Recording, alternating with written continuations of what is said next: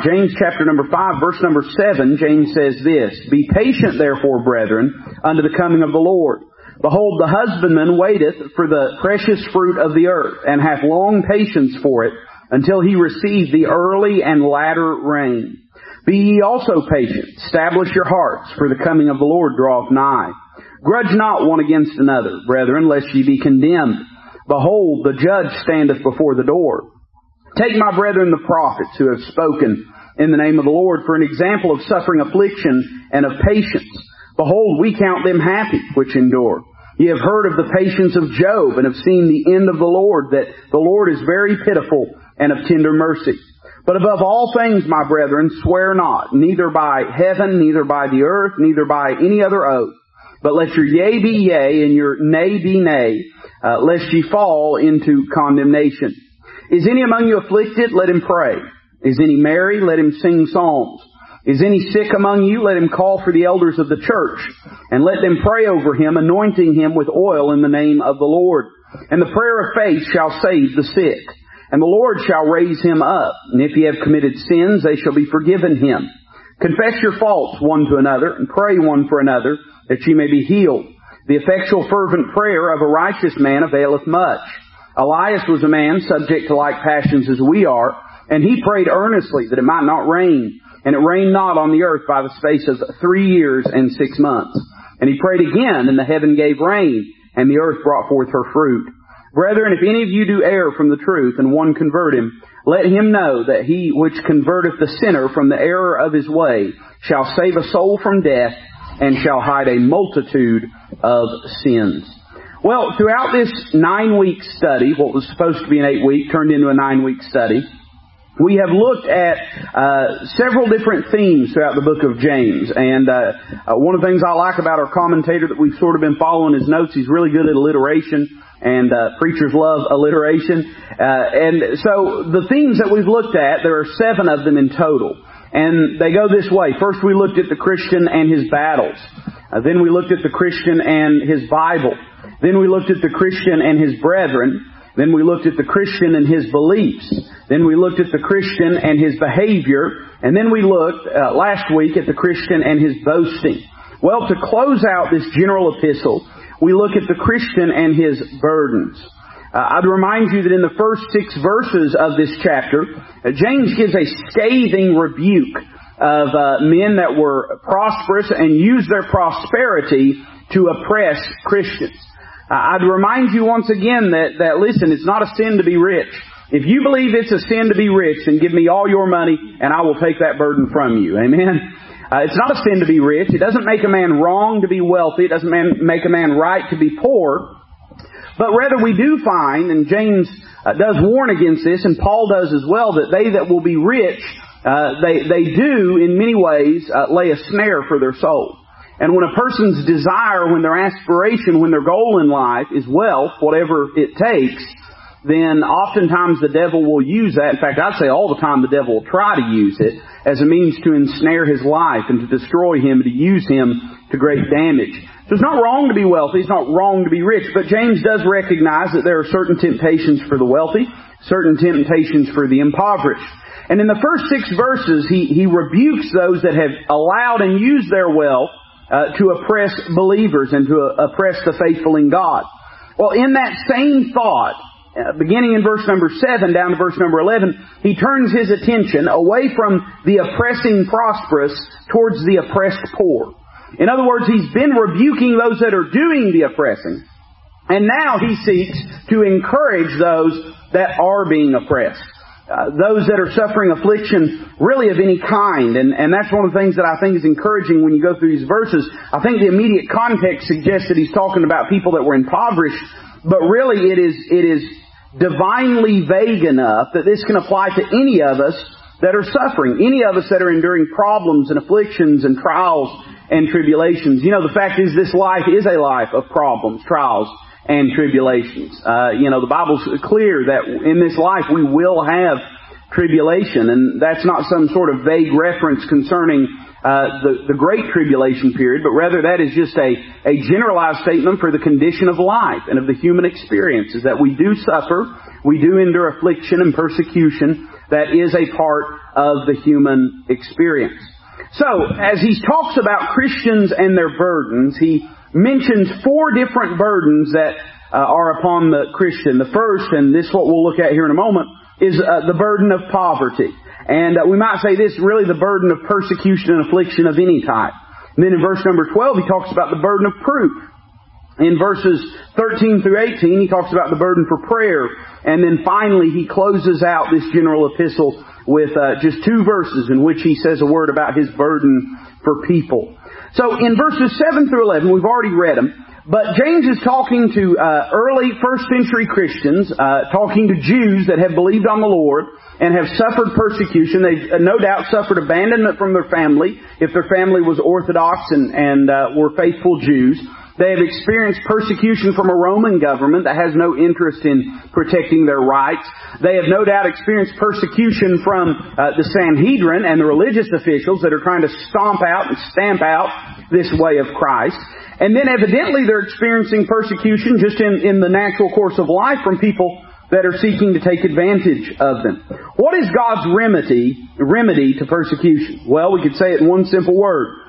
Persecution is a way of life. We experience it, and the remedy for it, or at least the answer to it, should be patience. And this is what James calls for.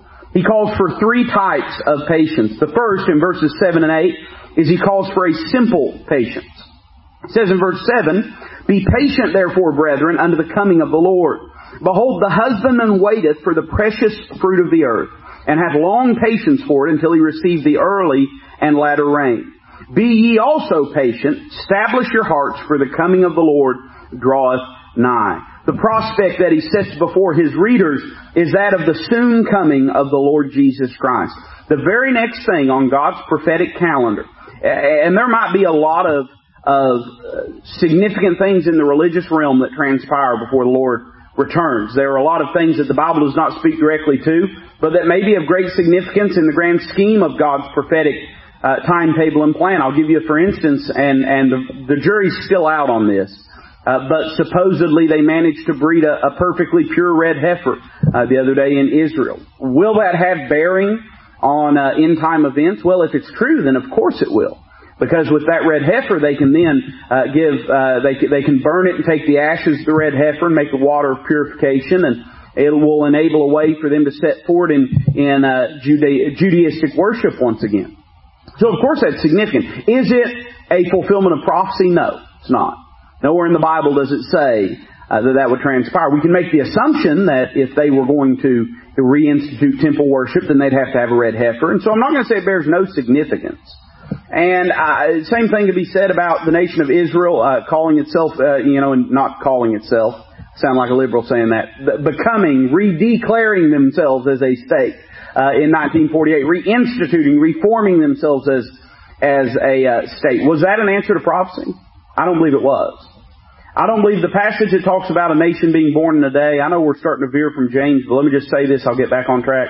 The passage, and I believe it's the book of Zechariah, that talks about a nation being born in a day. It's not talking about a nation politically speaking, but it's saying that a nation that already exists would be born again, would turn towards the Lord in one day. And of course that will transpire whenever Christ returns in power and in glory. I don't believe that Israel becoming a state again in 1948 was a fulfillment of prophecy. Was it significant? Well, of course it was significant. Of course, anytime that the people of God, meaning the earthly people, God's elect, the Jewish nation, something like that happens in their national history, that's significant. And there are certain things that pave the way for. But when we talk about what the next event is on God's timetable of prophecy, the very next thing to happen is not the breeding of a red heifer, it's not the building of a temple. The very next thing that is to happen is the return of Jesus Christ. The rapture of the church. And so, it was also, by the way, in James's day, it's interesting that he doesn't say, "Be patient therefore, brethren, unto the reinstituting the nation of Israel," or unto the, armistice treaty, or or whatever it might have been. He says the next thing that we as Bible believers are looking for is the coming of the Lord. And he gives first off a biblical reason for our patience. That at any moment Christ could return, and our life will be completely changed in a moment. All of the wrongs will be made right. Not to say they'll be made right in that moment, but we will leave our persecution, our affliction, our suffering, our trials, that everything will change and can change and is expected to change at any moment. That's what the word imminent means. And you won't necessarily find that word imminent in your Bible, but you will find the truth of it, that Christ is at the door. At the door. There's nothing left. He's waiting on the Father to give Him the moment, the time, the go-ahead to return for His bride. So there's a biblical reason for our patience. As we suffer persecution, we need to be reminded that as Christians, man, we could be plucked up out of this mess at any moment. And that we have every reason to place our confidence in the Lord, knowing that He will keep His promise. So He gives a biblical reason for patience. Then He gives a biological reason for patience. He gives an example. He says, "Behold, the husbandman waiteth for the precious fruit of the earth, and hath long patience for it, until he receive the early and latter rain." You'll find this phrase a lot in your Bible, the early and the latter rain. In this part of the world, their seasons are defined by two rainy seasons. They have a short one that takes place near the end of October, and there will be rain for several days or a week, maybe 2 weeks that will fall. And this kicks off the planting season, because after a long summer of scorching heat, they basically don't have any rain. I won't say never, but they basically don't have any rain in a lot of places in the Middle East from about May till September. And then late October, they'll get some rain. That'll soften up the ground and enable the farmers to begin to plow. And then they have some rain between them then and spring, but not a lot. It's fairly sparse. And then about March, early April, that's when their real wet season takes place. And it'll rain just about every day and saturate the earth with water. And so for the farmer, they were always looking to and planning their schedule by and setting their proverbial watch by the early and the latter rain. And when the farmer planted, when he labored, when he put the seed in the ground, when he covered it up, when he put whatever fertilizer he might on it, and he tended to it, and he kept the weeds away, he had done everything he could, all he could do at that point was wait.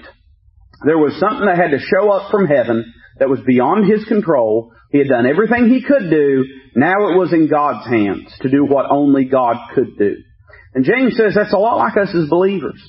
As we live our life, all we can do is what we can do. We can be faithful to the Lord. We can serve the Lord and live for the Lord. We can, as we endure persecution, we can bear up under it and have a good, godly Christian testimony in the midst of it. There are a lot of things that we worry about. In fact, I find this to be the case, that for the average human being, worry is something that is a substitute for action. Either because they are unwilling to take action, and this is more often than not because they are unable to take action. I heard somebody say one day, listen, why be content when you can worry, right? And that's how a lot of people feel about things in life, and worry can be a drug. It can be something that draws us away from the actual productive activity of prayer, and instead gives us a cathartic addiction to the idea that we're doing something by worrying and having anxiety. And trust me, I'm preaching more to me than I am to you tonight, because I have to face and battle that just like anybody else does. But in reality, worry is just a substitute for action. Sometimes because we don't want to take action, but more often than not because we can't. And it's easy when there's nothing that we can do to just sit and worry, to wring our hands. But the farmer, he doesn't live that way. He won't get anything done, in fact. In fact, there's certain things he can only do while he waits. And so he does everything he can as far as the planting, and then it's in God's hands. And we too, as we face troubles and trials and persecutions, instead of buying to ourselves trouble and worry and anxiety and fear, we ought to do what we can do and then step back and say, Lord, the rest of it's in your hands. I've done what I can, and just wait for that early and that latter rain. And he gives us a promise in light of this. Verse 8, the first thing that he says to us, he commands us to be patient in light of this. And then he says, not only are we to be still, but we're to be strong. He says, establish your hearts. And what does it mean to establish your hearts? It means to settle your hearts. When we talk about something that's established, we're talking about something that is fixed to a certain point or to a certain condition. It is placed in a certain place. And our hearts are to be the same way. We are to look at it, and this is just sort of practical advice to you, but when you're faced with problems and faced with things that worry you, that burden you, one of the things I like to do sometimes is, even with pen and paper, sit down and write out what I can actually do about what I'm worrying about. And oftentimes there will be things I can do. And what that does is allows me to visualize on paper what my next steps are and not be paralyzed by fear or worry. But more often than not, there are times that page just stays blank because there's nothing I can do about it. And so at that point, all I can do is fix my heart on the Lord. Say, Lord, I've prayed, I've asked you to intervene. I'm going to keep praying, but I'm going to commit this into your care and I'm going to trust you with it. Simple patience is the order of the day when you're experiencing trouble. But then he talks about a sufficient patience. Verse number 9. He says this, grudge not one against another, brethren, lest ye be condemned. Behold, the judge standeth before the door.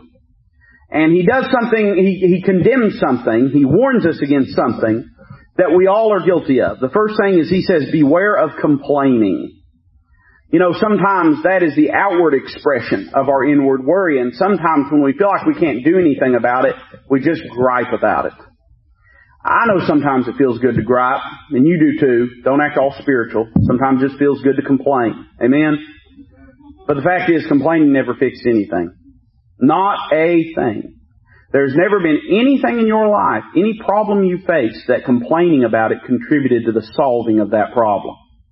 Now, there is a general complaining that we do sometimes. We call it venting. You know, venting. We're just letting off steam. We're just complaining. We're just griping. But we need to be cautious that we do not allow that tendency to do that to be directed towards other people. Because sometimes we can take something that is a problem that is not within the realm of our responsibility. We can't solve it. We can't change it. And then we'll make someone else bear the brunt of our frustration by pouring out on them our contempt over the problem. We'll make them bear what not only doesn't belong to them, but doesn't even belong to us. Listen, if a problem is out of your hands, it belongs to God, not to you. And how dare we take that and use it to turn around and beat somebody else over the head with? But sometimes we have a tendency to do that. That term grudge, by the way, it's used several times in the New Testament. Whenever Christ healed the man that was deaf and dumb, and he took his fingers and put them in the man's ear, and the Bible says he sighed, and he said Ephphatha, which means be open. He looked towards heaven and he sighed because of the unbelief of those that were around him. There's a few other places where it's mentioned. It's the same word that's used whenever Paul talks about the whole of creation groaneth and travaileth together until now. And it has the idea of just groaning, griping because you're frustrated. Well, listen, we're all guilty of it. It's not, I would say this, it's not wrong to grudge, but we shouldn't grudge one against another. If you need to be frustrated, if you need to be discouraged, it's only human to do so, but don't take that out on other people, because all you're going to do is discourage them. All you're going to do is bring them to where you're at instead of them lifting you up. And then notice, not only are we to beware of complaining, but we're to beware of condemnation. Here's why this is so important. He says, lest ye be condemned. In other words, we can take something that was not our problem and create a problem for ourselves by getting our heart in a wrong condition with God and mistreating other believers. We can take something that should have been outside of our jurisdiction and create in it a stumbling block that causes us to fall into condemnation. And the reason he says this is so important, in the next phrase, he says, behold, the judge standeth before the door. This is in direct correlation to what he said back in verse number 7 and verse number 8. In verse 8 he says, the coming of the Lord draweth nigh. Then he turns around and he says, the judge standeth at the door. I wonder this simple question. I won't dwell on this because I'm not really here to preach. I'm here to teach. But I wonder how many of us, if we treat people the same way, if we thought Jesus was coming back tomorrow, would we want to stand accountable for the way we've treated people? If we had to stand before the judgment seat of Christ tomorrow, well, the fact is we could stand there today. And we need to have a soberness of heart and mind in recognizing that truth. So we see a call for simple patience and sufficient patience, but then we see a call for sublime patience. And he gives two examples of groups of people and individuals that exercised patience. And we see what the fruit of it is. Look at verse number 10. He says, take my brethren, the prophets, who have spoken in the name of the Lord, for an example of suffering, affliction, and patience. He mentions first off the Old Testament prophets. Now this can range really all the way back from, I think we can probably safely say that Enoch was one of the first, at least, if not the first, one of the first prophets. The book of Jude reveals to us that Enoch, who was the eighth from Adam, or the seventh from Adam, that he was a prophet. And it goes all the way down to John the Baptist and even the Lord Jesus Christ.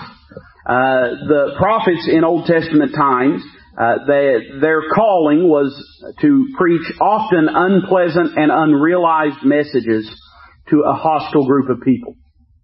Very, very few of the prophets were ever appreciated or ever received well in their lifetime. In fact, the only two prophets that really saw all of their prophecies come true before their very eyes, one of them was Jonah, and he was mad about it. And the other was Nahum, and he too was prophesying concerning Assyria, just like Jonah was.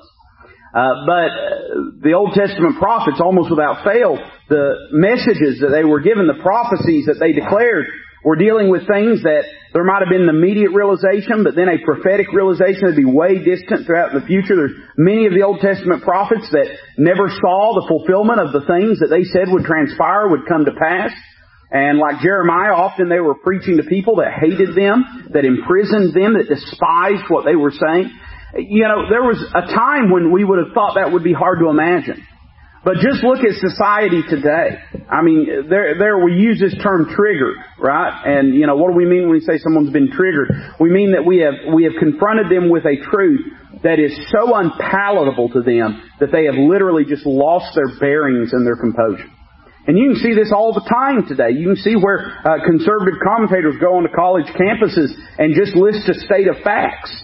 Or a page of facts, just a list of facts. And people out in the audience will literally be gnashing their teeth and wringing their hands and crying out to the heavens because they are so disturbed by what's being told them because they've never heard truth before.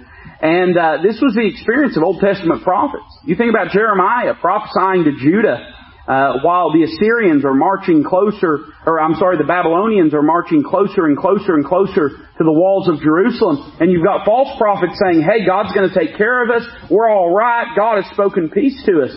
And then here's Jeremiah, a true prophet of God. And his job is to tell the people, no, you're not going to be okay. They are going to overrun you. They're going to kill a lot of you. And if you want any of you to be spared, then you just need to take the chastening of the Lord and not fight against it. I don't know about you, but that's not a very popular message, sounds like to me. I can't imagine that went real well in the royal circles in Judah during Jeremiah's day. They had very, very unpleasant ministries, unpleasant tasks. It took people of courage and conviction to do this. And the messages that they preached, often they never saw the realization of. And they just had to trust God that what God said would come true. And that's what they did. They stood and suffered. Many of them lost their own lives in standing for a truth that they never even got to see realized. But they had the confidence and conviction that God would keep His promise. If we need an example of how we are to suffer patiently, we can look to them. Oftentimes their only meat was God's Word. Oftentimes the only drink they had was the promise of God. But they lived off of it, and they trusted the Lord that what He said would come true. We see their exhortations and their example. And then look at verse number 11. A patriarch is mentioned.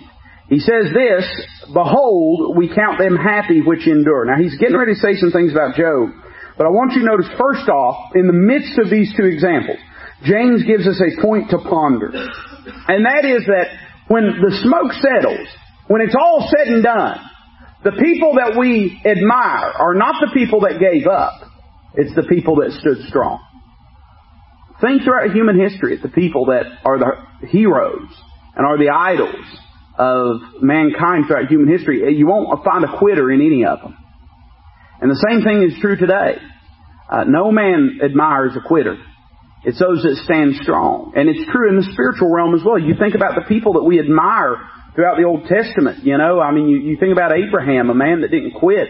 Even after, it took years and years and years to see the promise of God realized in his life. And some of the promises God gave him, he never did see realized in his life. When we talk about Moses, spent 40 years on the backside of the desert and just had to trust God that God had a plan for his life. But he endured. And because of that, we admire him. We count them happy which endure.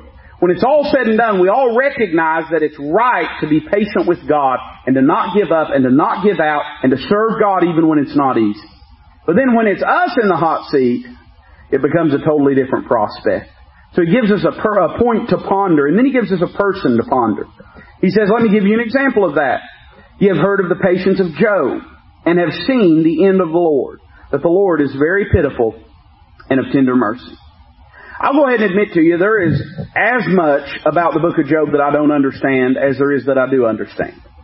I understand the basic exposition of the book. I mean, I understand who's talking, when they're talking, what they mean when they say what they're saying. But in understanding the spiritual mysteries concerning what God was doing in Job's life, but more importantly than that, the spiritual development of Job throughout this process. I'll tell you what I really struggle with is in reading the book of Job, it says that in all this Job sinned not.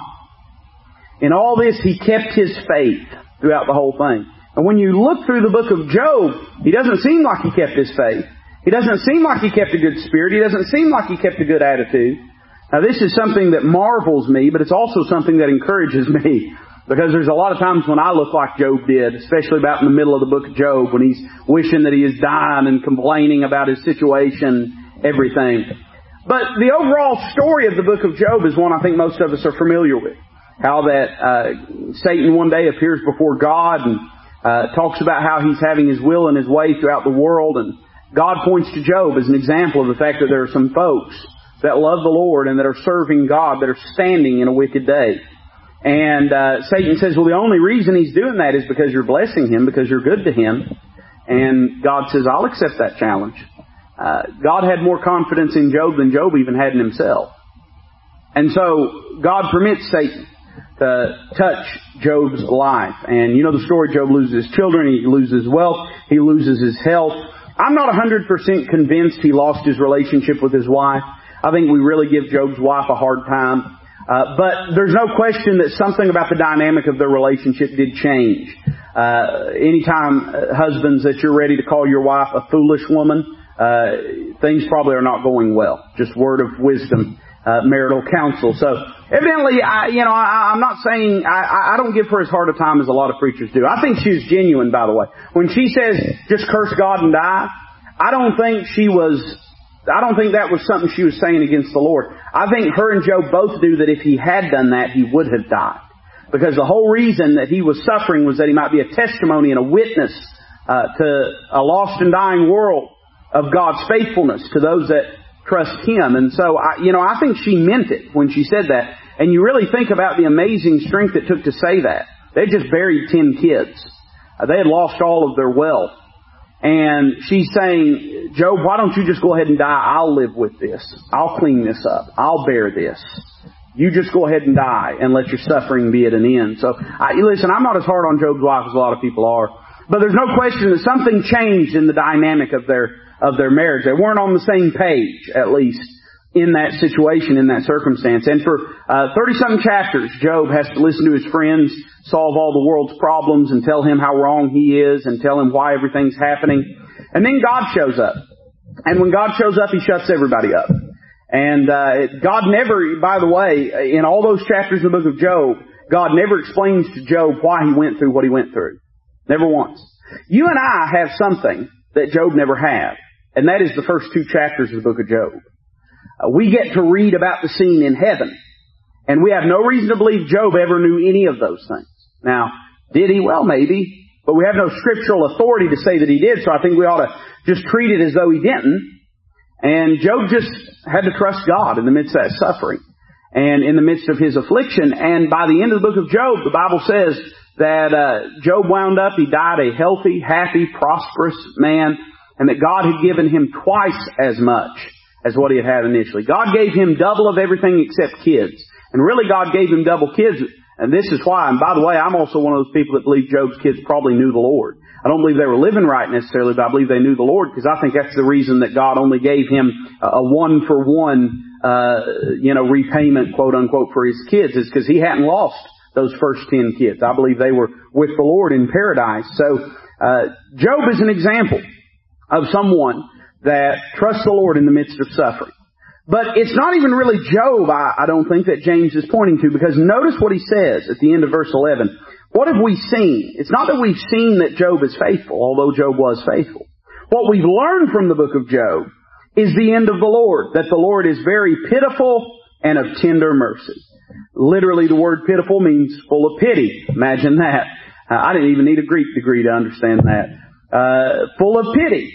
It means much heart. In other words, God wasn't sitting up in heaven looking down in an unfeeling, cold way, callous way at Job's suffering.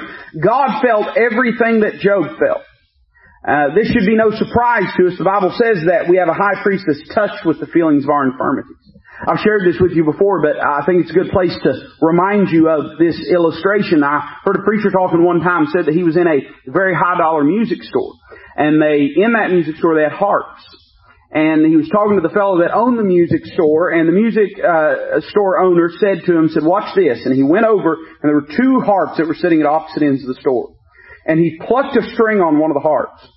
And when he did, the string on the other harp at the other end of the store began to vibrate. And he said, these two harps are in such sync and tune. They are so much on the same frequency that if you pluck a string here, just the sound waves will move the string over there. And my preacher friend said, that's a lot the way that the Lord is with us. What plucks our heartstring down here plucks His heartstring up there. And He feels and experiences what we go through. The testimony of the book of Job is not about the faithfulness of Job, but about the feeling of God, that He is pitiful and full of tender mercy towards His people. So we see the burden of poverty in these verses, and really we might say the burden of persecution. In verse number 12, James sort of switches gears, and he gives just one verse on this thought, the burden of proof. And I think we need to give a little context to it as we read it. He says, but above all things. So he's still talking in the same vein. He's still talking to people that are experiencing trouble. He's still talking to people that are being persecuted. And he's giving them counsel. Don't give out on the Lord. Serve the Lord. Be patient. Don't get frustrated with each other. Just trust God in the midst of your problems. He says, but above all, swear not, neither by heaven, neither by earth, neither by any other oath. But let your yea be yea and your nay, nay, lest ye fall into condemnation. I've thought good and hard about what this means. I think there's a basic idea here, and then I think maybe there's a couple different ways that James may have had in mind as he said this. I think the basic idea is this. Look to the future, but live in the present. When you swear something, what you're doing is you're writing a check that you can use in the present, but it's rooted in the future. For instance, if someone say, I swear to you that I will do this or do that or whatever it might be. What they're doing is they're saying, if you will allow me this favor or this liberty now, then I promise you that later on I will repay it by doing this or doing that. That's what a swear, that's what an oath is for in this context, in this sense. It's a promise. And I think that there's a couple examples that we might think of. And I don't know what James had in mind, particularly when he penned this down, but I think both of these there's an application for. One of them is the idea of saying, I swear that I will stay true. Promising God that you will stay true. I think another example, and a lot of people do this, saying to God, I swear that if God will do this, if He will deliver me, if He will fix this problem, if He will repay this debt, if He will, whatever it might be, insert whatever your need is there, I promise God that if you'll do this, then I will do such and such. I think those are two clear, ready examples of where people swear things as it relates to their spiritual walk with the Lord. Either saying, God, I promise to you that if you'll do this, then I'll do this. Or just merely saying, Lord, I commit to you, I promise to you that I'll stay true. Now, is it wrong to do that? No. Look at what he says in juxtaposition. He mentions what we are to avoid, which is swearing. And then he says what we are to avow. He says, instead of that, let your yea be yea and your nay, nay. Now, what does that mean when he says that? Well, when the Bible, and there's several occasions in which Christ said the same thing to His disciples, when they say, let your yeas be yea and your nays be nay, and Paul said the same thing, I believe, to the church at Corinth. What it means is, let your yes mean yes, and let your no mean no. In other words, don't be a man of your prospective promise. Be a man of your present word. Don't promise it, just do it. Just do it. And I think in the greater context of people suffering affliction, there's a tendency to say, well, one day when things are easier, I'll do this. Or if God will get me out of this, then I commit this. James says, don't do that. Don't make a bunch of promises that you don't know if you'll be able to keep. Just commit your present life, your present moment. That's what he just told them in chapter 4. Go to now, ye that say today or tomorrow. He's saying, instead of doing that, just commit right now to the Lord. And let your word be your bond as it relates to God. Don't make God a bunch of promises. Just do what you know to do. And live sincerely, genuinely before God. He says this is the reason for it. Because you might fall into condemnation. You know, here's the reality. There's all kinds of things, and you know this to be true. I see it every single year. Listen, there's something about this time of the year. We've had just 2 deaths in our church in the past week, and a whole slate of surgeries coming up, and there's just something about time change, dark, cold weather. I don't know what it is, but during this time, there's just a lot of heartache, a lot of suffering. A lot of people go home to be with the Lord, and a lot of people are sick, and a lot of people, I guess because they want to get that surgery in before their deductible rolls over, they have surgeries right now too, but there's just a lot of things like that. And I've heard so many people say this, well, preacher, I promise you when I get out of here, I'm going to come see you at church. Let me tell you something. I could count on one hand after a firecracker accident how many times that people have actually kept their word about that. And I'm not a cynic. I understand even in that moment. And I'm never cruel. I always, well, I hope we get to see you. I'd love to get to see you. I hope you do. But the fact is, it's easy to make promises when you're in the midst of persecution. But it's a whole other thing to make good on those promises when you're in a place of prosperity or when you're in a place of ease. James says, don't get lured into that. Making God a bunch of promises in the midst of your trouble. Don't get lured into making a bunch of commitments that if anything ever gets better, you'll this or that. No, because very simply, you've heard this phrase, talk is cheap. And that's true in the spiritual realm too. Talk is cheap. God knows your heart. Instead, just commit the present moment to the Lord and live for Him day by day. If you can live for God each day of your life, you know what you'll do? You'll live for God with your whole life. So instead of worrying about your whole life or the next 10 years or the next 5 years or the next month even, just commit today to the Lord. When you wake up tomorrow, do the same thing. Let your yea be yea, let your nays be nay. So he mentions the burden of proof, and then he talks about the burden for prayer. He says in verses 13 and 14, the beginning of verse 14, let's read this together. It says, is any among you afflicted? Let him pray. Is any merry? Let him sing psalms. Is any sick among you? Let him call for the elders of the church. So the hypothesis is this. He mentions first off the man who is overwhelmed. He says he ought to speak to the Lord. Let him pray. If you're in the midst of trouble and affliction, pray. Talk to the Lord. Then he talks about the man who is overjoyed. He says, let him sing psalms. Let him sing to the Lord.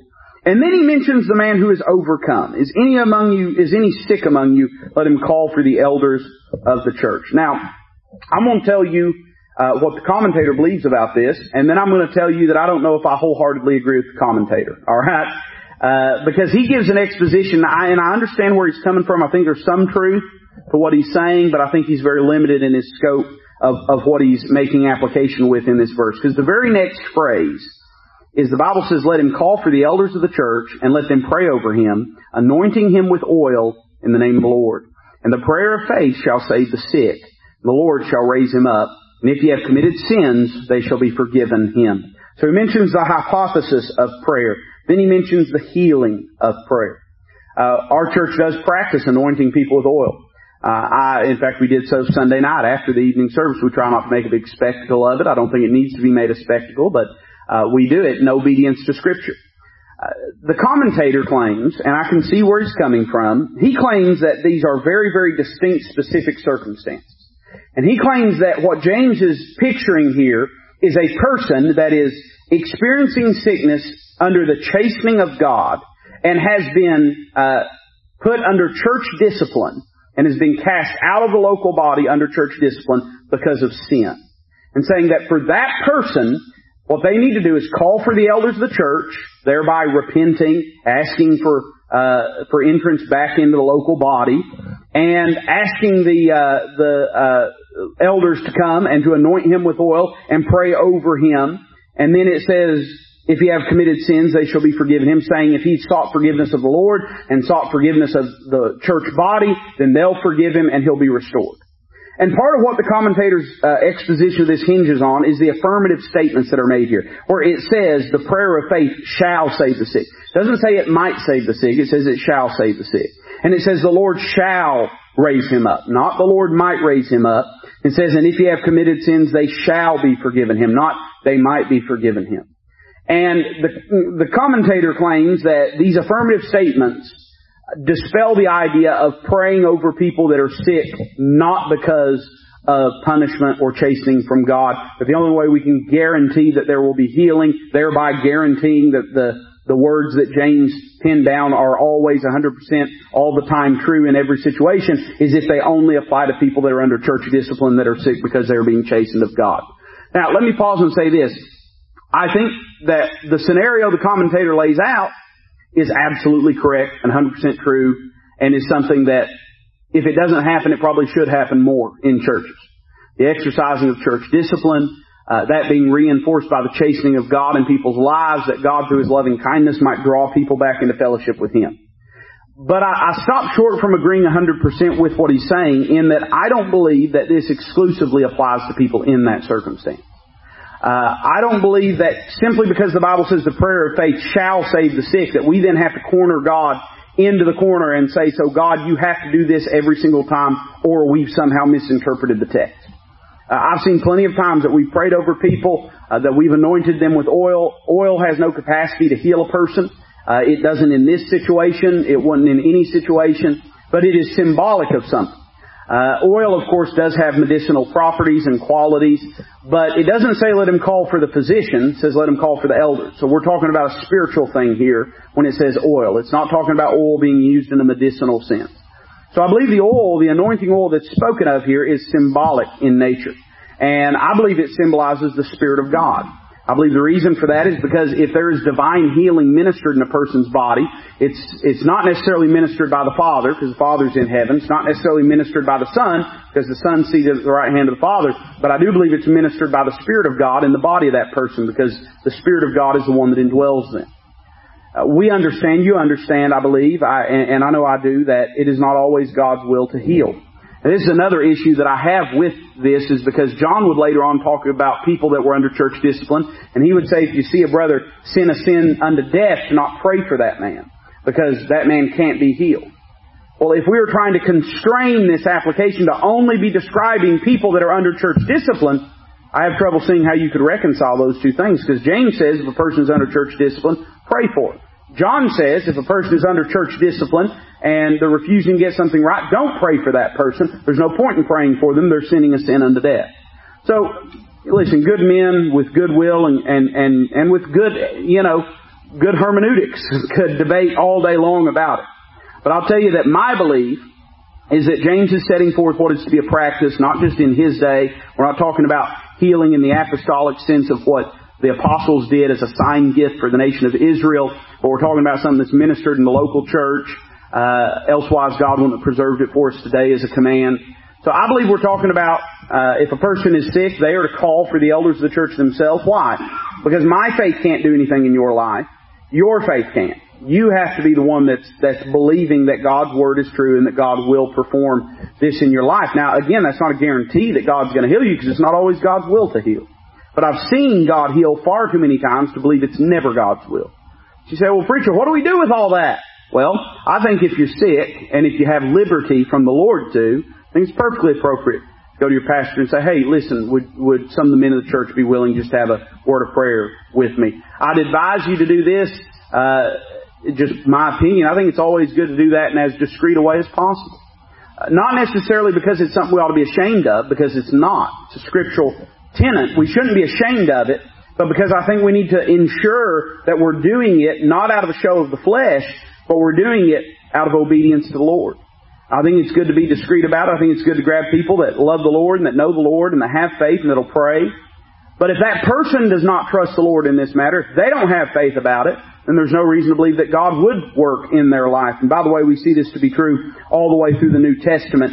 that even when the Lord saw their faith in Matthew or in Mark chapter number 2 with the people that came and brought the man that was paralytic, that man had to believe. It wasn't enough for the people around him to believe. That person had to believe in order for the Lord to raise him up. So you take that, you do with it whatever you want to do with it. So I want you to notice, we'll move on from that because we're running a little late on time anyway. Look down to verse number 16. There's a postscript given concerning prayer. James says, confess your faults one to another and pray one for another that ye may be healed. The effectual fervent prayer of a righteous man availeth much. So, in this context of praying over a person that is sick and them praying, there's a requirement given, and that is that we confess our faults. It does not say to confess our sins. There's a difference. It says confess our faults. Now, that's not to say that a fault can't be a sin. It's not to say that a sin is not a fault.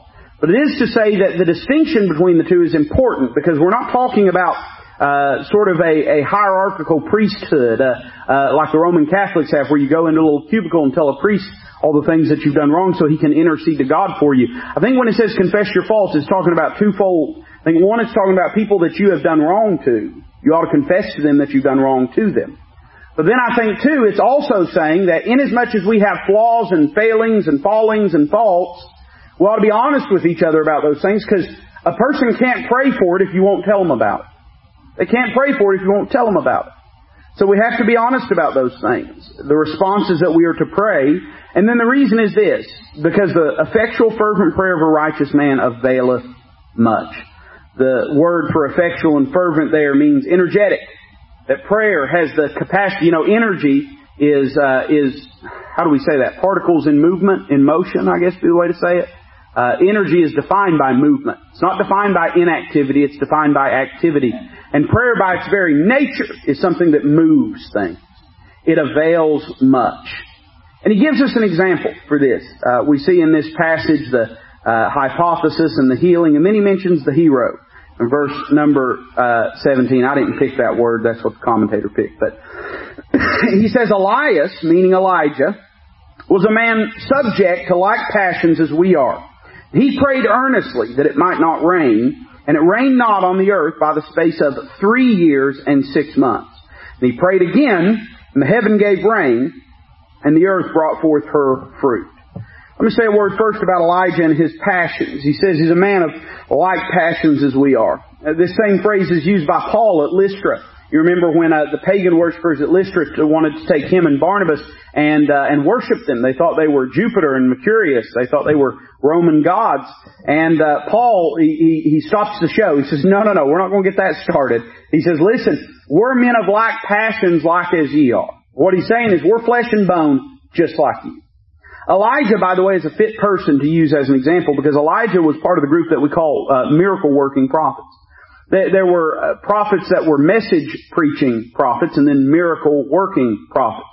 Elijah had messages that God commissioned him to deliver, but not in the same way that Isaiah and Jeremiah and Ezekiel did. Entire books of the Bible, 40, 50 chapters, some of them of content and message that God gave to them to present. And by the way, we have no reason to believe that most of those message prophets that they ever performed any miracles. But men like Elijah and Elisha were miracle-working prophets. So Elijah was a man acquainted with miracles. He was acquainted with the supernatural. And yet, James goes out of his way to point out that at the end of the day, he was flesh and bone just like you and I. So how was it that God performed these miracles in his life? Well, we see Elijah and his prayers. It was through prayer these things were accomplished. His first prayer answered in verse number 17 at the end. The Bible says that he prayed earnestly that it might not rain, and it rained not on the earth by the space of 3 years and 6 months. This was a prayer of judgment. By the way, these two prayers are denoted by two very similar phrases. When his first prayer was given, God answered and told Elijah to go hide himself. When the second prayer, it was time to pray it, God commanded him to go show himself to Ahab. So his first prayer was that it might not rain. His second prayer was that it would rain. First prayer was a prayer of judgment, and the second was a prayer of mercy. By the way, I do believe, I'll admit to you, I'll be scripturally honest enough to admit to you that I believe that this passage does strengthen the hypothesis of the commentator concerning verses 14 and 15 and 16. Because what you have in Elijah's day is Elijah praying and the judgment of God being poured out, and then praying and the judgment of God being removed. So if the sickness referenced in those verses back there were to be due to the chastening of God, then it would gee and haw. It would fit with what James is saying in verses 17 and 18, because these prayers had to do with the judgment of God. But I think the greater truth James is pointing to is simply this. Elijah was a man just like me and you. Now, was he a courageous man, a man of conviction, a man of steel resolve and of a backbone of iron? Of course he was. He was a prophet of God. But it wasn't any of those things that made Elijah who he was or allowed Elijah to do what he did. It was his prayer life. He was a man that walked with God. When he walked into the throne room of Ahab, he made an amazing statement. He said, "As the Lord God of Israel liveth, before whom I stand."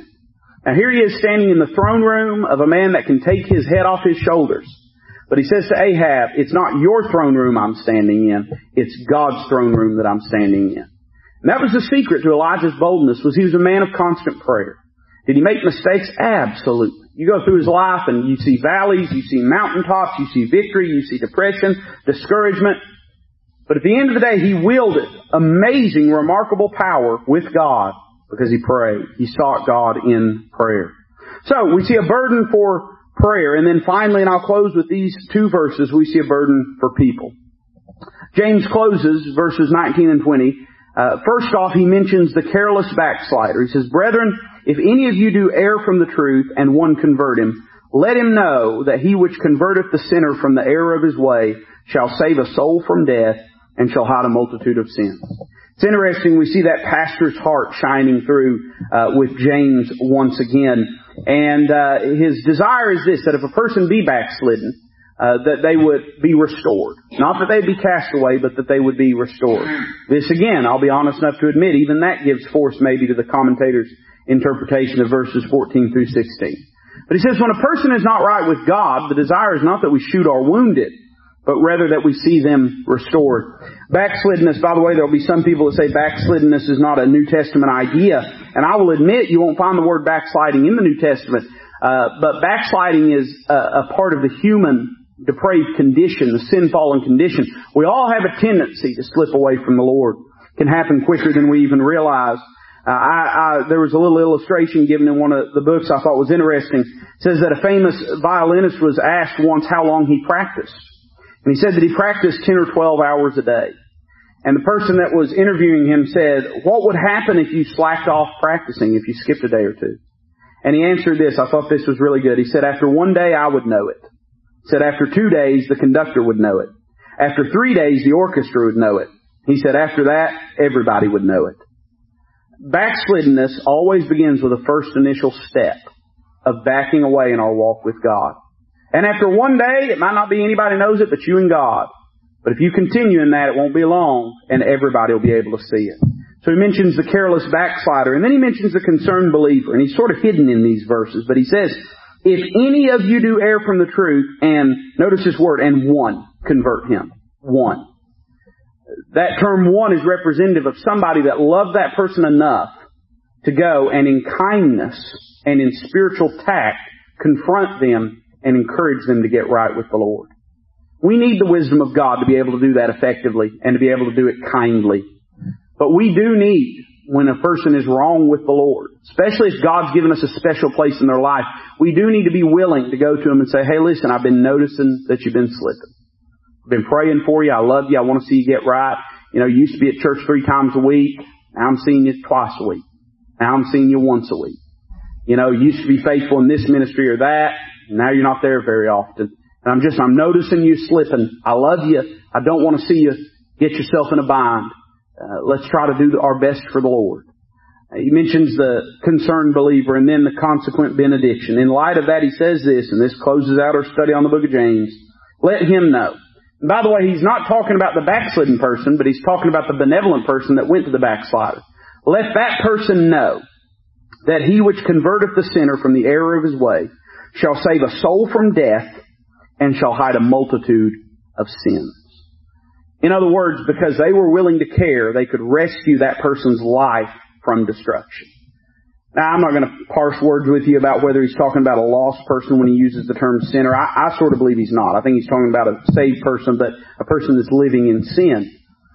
You might disagree with that, and that's fine, but I think the overall point of what James is saying is he's saying, remind that person that it's a worthwhile thing to not give up on people, but to continue to love them, to continue to pray for them, and continue to pursue them in grace. Because to do so might very likely make a difference in their life, their children's, their grandchildren's, and generations to come.